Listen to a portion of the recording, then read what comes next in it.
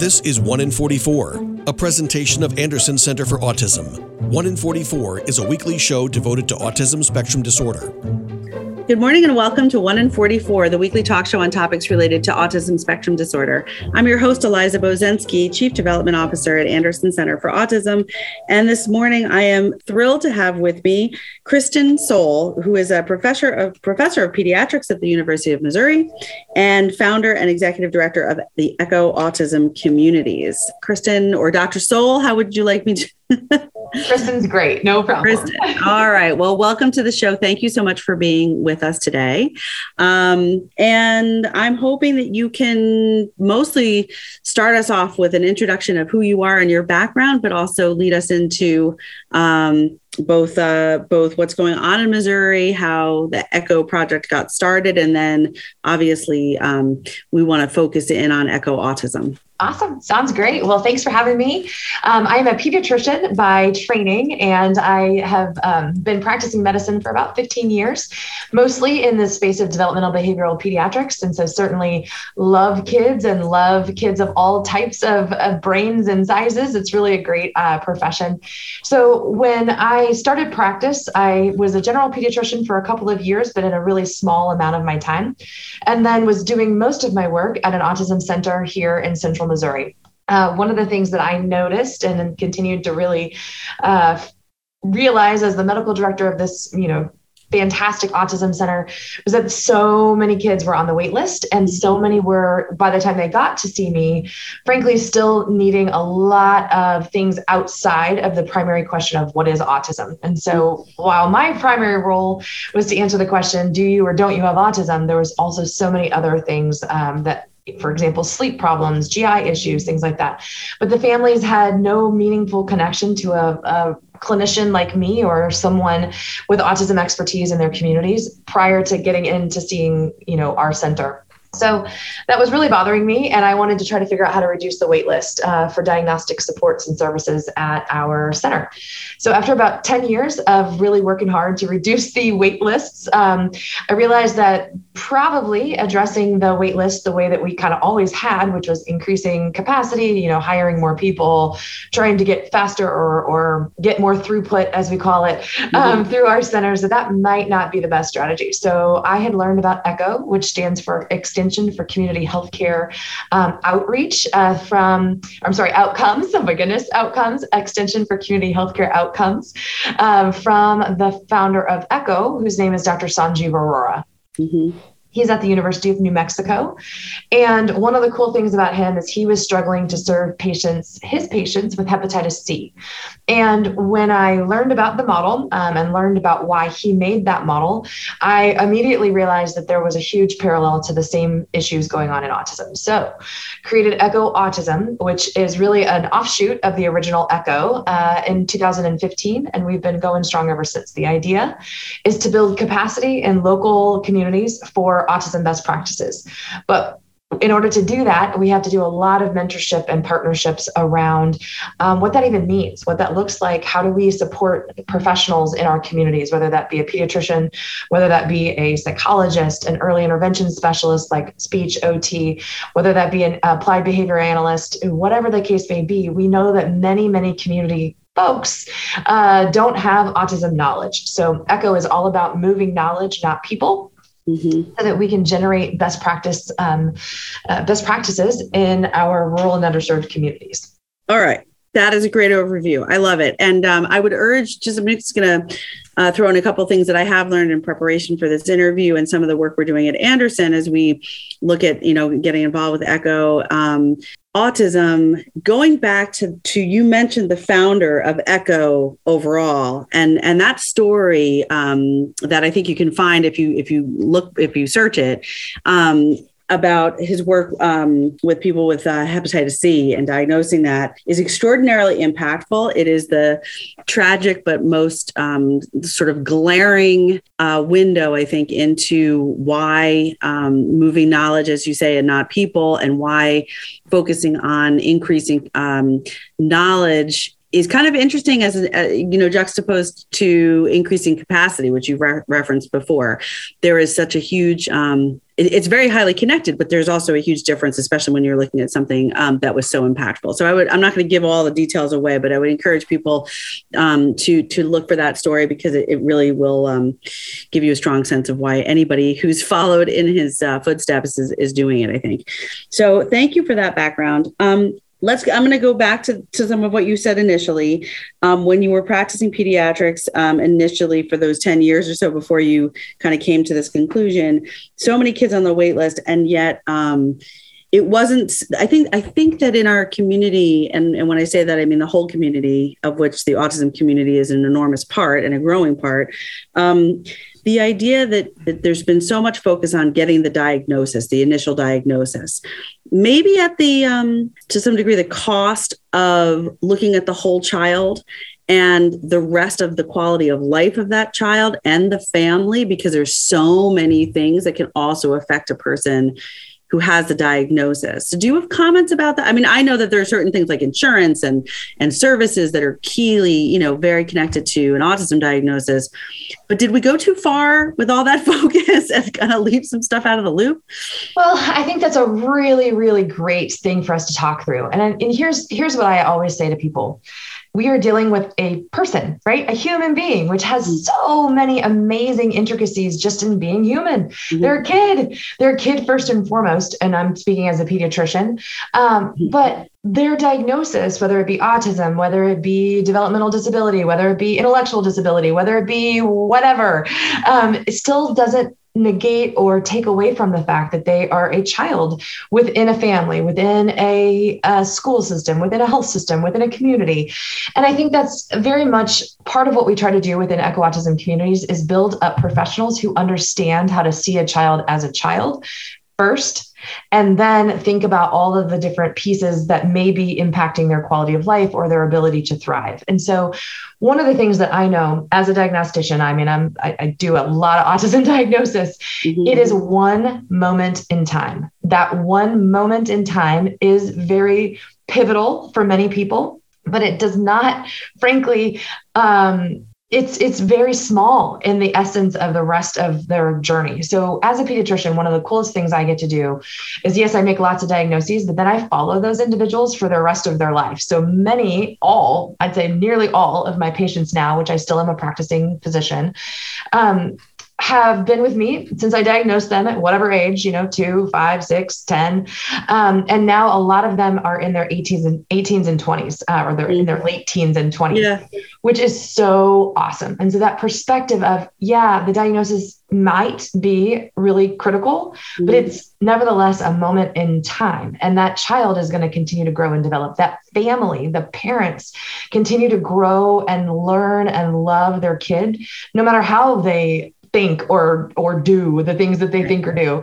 So that's a really, really important piece of what we do in eco-autism is really teach professionals how to think about what I call the 360 of a child, and their family, right? And how all the parts and pieces interact with each other.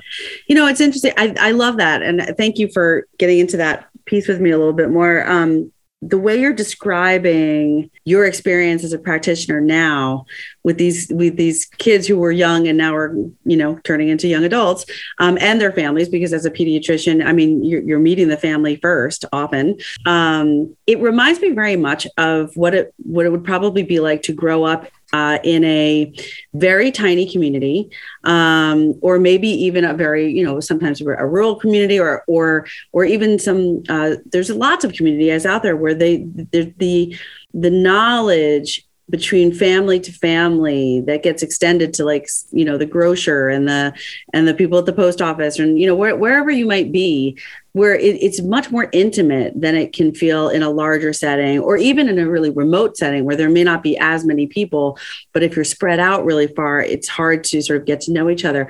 But I always have this idea that, what you described to me reminds me of the type of community where it would just be a known sort of natural thing to say, oh, my neighbor has a child who's got some challenges. And so we need to, I need to teach my children about my neighbor's child and what that means and how they can be a part of each other's lives. And also, I might want to, make a point of connecting with that child's parent as opposed to, diagnosis and paperwork and checklists and all those things, which are a part of it, but not the whole thing. So I'm going to get off my little pedestal. I'm excited to be learning more about this because it seems so, it seems new, but it also seems so old. Correct. It does. It absolutely does. And I think that it's about, it's honestly, one of the biggest things that we try to do in eco-autism communities is really reduce the stigma around diagnoses of all sorts. And so our mission is to imagine communities where people with all abilities can live their best lives. And that's not just autism, right? That's everything. And so, the neighbor kiddo might have a difference in the way they behave or the way they act or interact or what have you. But I bet you there's probably something going on in that own home, in that, the person who's saying, oh, the neighbor kid, right? Like there's almost everybody has something going on. Right. And so thinking about what does that mean? How does that look? How do we as society react and include? And frankly, it's more than inclusion. It's more about, everybody comes at this world in many different ways, and that's okay. Yeah. That's a lot of what we really work hard to do with all of our different types of echoes. Yeah. And I'm glad you brought that up. We have another minute or 30 seconds maybe before we have to take a break, but I just want to add on to that last piece. Not only is there usually something else going on, in every neighbor's house and family life or family dynamic, but there's also for anybody who may not be facing a developmental disability or a challenge, maybe a learning disability or a physical disability or anything. I think by nature of just knowing your neighbors and knowing that you can do something and being open to learning and carrying that knowledge from here to there and everywhere, your life is being impacted positively as well. So I think the mission is coming to life and I'm very excited about it. We're going to take a short break. When we come back, I'd love for you to take us through maybe an example of what an eco-autism session or whatever, how it all works and how people can get involved. This is 1 in 44, the weekly talk show on topics related to autism spectrum disorder. I'm your host, Eliza Bozensky, and we'll be right back. Hey, hon, what you doing with your phone? Taking pictures? No, I'm asking it questions. Like what? Hey, Bobo. Do flowers have best friends? I'm sorry. I'm afraid I don't know that. Hey, follow me. I want to show you something. Look, flowers do have best friends. Whoa. Some answers can only be found in nature. Discover the unsearchable. Visit discovertheforest.org to find a trail near you. Brought to you by the United States Forest Service and the Ad Council. And now, 1 in 44 continues on 100.7 WHUD. This is a weekly community affairs program presented by the Anderson Center for Autism. Welcome back to 1 in 44, the weekly talk show on topics related to autism spectrum disorder. I'm your host, Eliza Bozensky, and I'm talking with Dr. Kristen Sohl, professor of pediatrics at the University of Missouri and founder and executive director of the Eco-Autism Communities. Kristen, love the first half of our conversation. It went by really quick, but I think that probably our listeners at this point are hooked on the concepts we've talked about. I think would be really helpful is if you got into some of the detail, like what would somebody expect? How do they find you? How do they get involved? Yeah, absolutely. So Eco-Autism is a lot of fun. You think about it as a virtual learning community. So essentially, you can learn more about us at ecoautism.org. And here's what it looks like. So if you are, we're just going to take a primary care physician or nurse practitioner, physician's assistant, something like that. Although we have many different kinds of echoes. So we have echoes for parents, we have echoes for early intervention folks, all kinds of things. But we're just going to take the doctor version or the nurse practitioner version for right now. So essentially, you log into Zoom. So we are using technology to amplify scarce resources. So you, as what I like to think of as a generalist, would show up, and there would be who would welcome you would be a hub team of people with expertise in autism. So in the primary care space, typically a hub team is a person like myself, so someone with developmental behavioral peds background, typically a clinical psychologist, a social worker to help with all those resources that we're still trying to learn and master. a dietitian to help with GI issues and dietary issues that many kids in primary care experience, and then a parent or a person with autism are on the hub team. So what that is, hopefully as you're listening, you're thinking about, oh, that's an interesting group. Well, it's because we're trying to learn the 360 around that kid, right? So what are their underlying medical issues? Do they sleep? Do they eat? Do they pee? Do they poop? How's that all working, and how does it impact their quality of life? What are we learning from lived experience? Either an autistic person or their parent caregiver have so much for us to learn from and to share. So this is a very important opportunity. So when we say a hub team, think about that as a hub or a nexus of expertise, but we are not the end all be all of that expertise. So our learners or participants are also there who are bringing information from their communities or about that particular kiddo, because we have a case that we will also discuss. The cases are always de-identified, so there's never any information, like personal information, that's shared, but we can learn a lot from, I had this scenario happen. This is what it looked like. This is what I did. I don't know what to do now. Right. And so then the whole community, both the generalists, so the learners, and the specialists, the hub team, are coaching each other back and forth on, well, here's what I heard you say. This is what I think might make sense in this case. And then basically going back and forth about how to support this patient, or again, I'm a physician. So this person, this child and their caregiver family. So we always like to think about what's our next best step. Sometimes the next best step is moving towards a diagnosis. Sometimes the next best step, for example, for a person who already has a diagnosis, might be, let's really get some more information about their sleep so we can help them sleep better. But anyway, so you come into the Echo session, it's on Zoom, it's free, and you continue to learn together, and essentially over time, your skills grow, your skills and your comfort in working with individuals on the spectrum or individuals with disabilities starts to grow. What I know is that many people with general knowledge think that they don't have enough experience or confidence to take care of something that's more complex. But once they learn and they have some what we call guided practice, they start to be like, I think I can do that. And that's exactly what we see. So now in Missouri and all around the world, actually, we have Echo Autism clinicians who are parts of communities, and they're raising more and more access to autism best practices right in their own, whether it's a rural community, an urban inner city community, all around the world, people are participating in Echo Autism, and it's been really, really fun to watch and see. Wow. And how long has this been going on that you've seen this kind of impact? Yeah. So we started Echo Autism, the very first one for primary care, in 2015. Wow. And then since about 2017, it's been growing like crazy. So we're in about 50 US institutions. So that means specialists like myself are creating Echo Autism community hub teams, and then supporting generalists out in their rural and underserved kind of catchment areas. But we also have about 30 international locations who do the same thing. So we teach them how to use the Echo model, and then they start to spread and move that knowledge rather than moving patients.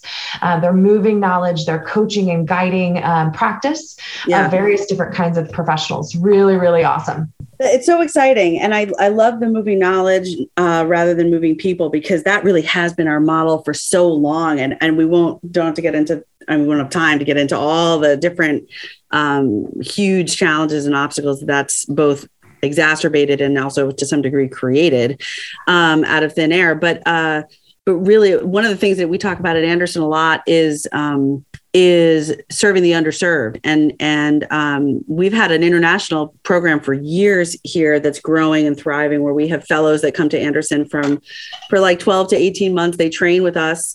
Many of them leave and go back to their home countries. And a lot of times, depending on where they're from, are creating either the first of any autism program for children back where they are from, or they're adding to a limited number of opportunities and resources. So we feel from afar that we've, been able to help make an impact there. But also, I think what you're doing is what the Echo Autism communities are doing is having an impact right here in the United States in some of those more rural communities where it's easy to say, well, just come to the local city and there's lots of providers there. And it's like, yeah, but if you don't have a car, there's not like constant public transportation in all areas of this country. That's just a complete myth, obviously. And even if, and also if you think about it, which I know you do, but just again, make sure everybody's really thinking about this. A child is part of a family. It could be a large family or a small family, but by nature of being part of a family, there are other things going on with those members of the family. There's probably at least one job, sometimes two, that need to be held down, maybe even more. So anything when it comes to transportation, time, schedules are difficult enough. And then, all of a sudden, here's a day where you can get to the local city for an appointment, but actually you can't get an appointment for 12 months. Exactly. And so we talk a ton about equity, right? So equity can take on several different thoughts. And yet I always think to myself, should a child's outcome be directly impacted by their access, directly impacted by all the things that you just mentioned, transportation and whatever? Or is there a different way for us to think about this? Could we generate more access in local communities so that you do have an easier shot to getting to equitable autism best practices, right? So yes, there's ways that you can create access by, we can do, free transportation. We can give you all these things, but that doesn't do much to build up that community. And so we are not just about moving that knowledge, but we also want to create communities that local capacity exists and people are learning more and more and more about what does it mean to be a community where all people or people with all abilities can live their best lives. Exactly. And I think going back to what you said before about your approach of the 360, just by nature of forcing somebody, both the child and the family members, into a stressful situation, which is outside of their home environment, outside of what they usually know, outside of all the sights and smells and sounds that are sort of a day of, a typical day in the life, into a different space. I would assume there's probably some skew to some of those appointments and those discussions, the comfort level. So I think you're feeding even more into that 360 idea by helping to create communities where that person's home and that person's daily life becomes the same place where, they're being considered in terms of what would be most supportive and what most helpful to them and to their entire family, because that's the environment they're in. Yep. I love it. I think this has been extremely helpful. We are running down to our last 2 minutes or so, Kristen. So can you just give us a snapshot of, you've had tremendous growth, obviously, since 2017. What are your hopes? You're a founding, the founder of this program. So what do you want to see happen in the next, what has it been? 6 years. Yeah. So obviously we want to continue to see the model applied to places all around the world. And really what we're trying to do is help people, again, have access to what they need when and where they need it. So yes, local is, to me, the ideal state, but there's still going to be needs for people to be able to go to higher levels of care. Mm-hmm. And yet right now there's no access to anything. And so it's trying to figure out how can we as a community, meaning a global community, think through what is needed, where do we need it, how do we get it, who do we help professionally develop, how do we make sure that people are really understanding that autism is amazing. Frankly, there's a lot of pieces of autism that can be tough, but there are also lots of things about autism that are amazing. And so trying to help people be less fearful in some ways, which is hard for me to understand, but I do understand that that's how some people perceive it. And more about, it's going to be okay. How do we take that next best step, whatever that might be, as a professional learning about autism, as a parent of a child with autism, how do we take those next best steps? And then frankly, because I love what I do, helping the individual with autism see themselves as so amazingly capable of many, many things. It may be different than what is traditionally thought of as quote unquote capable. But nevertheless, when I get to a place in our world where all abilities are valued, that's when I'll know we're doing awesome. Now, that could take a while, but we're going to keep on keeping on. Well, you've got, so far you're off on a really good start, I would say. Those are all great goals, I think, shared by many. To me, it really is moving things in the right direction in terms of individual acceptance, appreciation, self-love, and, self-recognition, and just a place for everyone. So I applaud your efforts. I'm really glad that we had the chance to talk today. And I really want to thank you because ECHO, just think about the acronym. It makes sense. You want the word about ECHO to spread just as much as an echo would from the Grand Canyon. So let's keep talking about it. And I would encourage all of our listeners to go to, echoautism.org, and you can learn more about this. You can see a great YouTube video that Kristen stars in, also explaining some of this in the background. And you can also get involved and start participating in some of these sessions. It would be great. Yes, excellent. Thank you so much for having me. Thank you. Dr. Kristen Stoll, founder of Echo Autism Communities and a professor of pediatrics at the University of Missouri. Thank you so much for being on 1 in 44 today. Thank you. This is 1 in 44, the weekly talk show on topics related to autism spectrum disorder. I'm your host, Eliza Bozensky, and remember, Anderson cares. You've been listening to 1 in 44, a weekly presentation of the Anderson Center for Autism. Join us for another edition of the show at this time next weekend.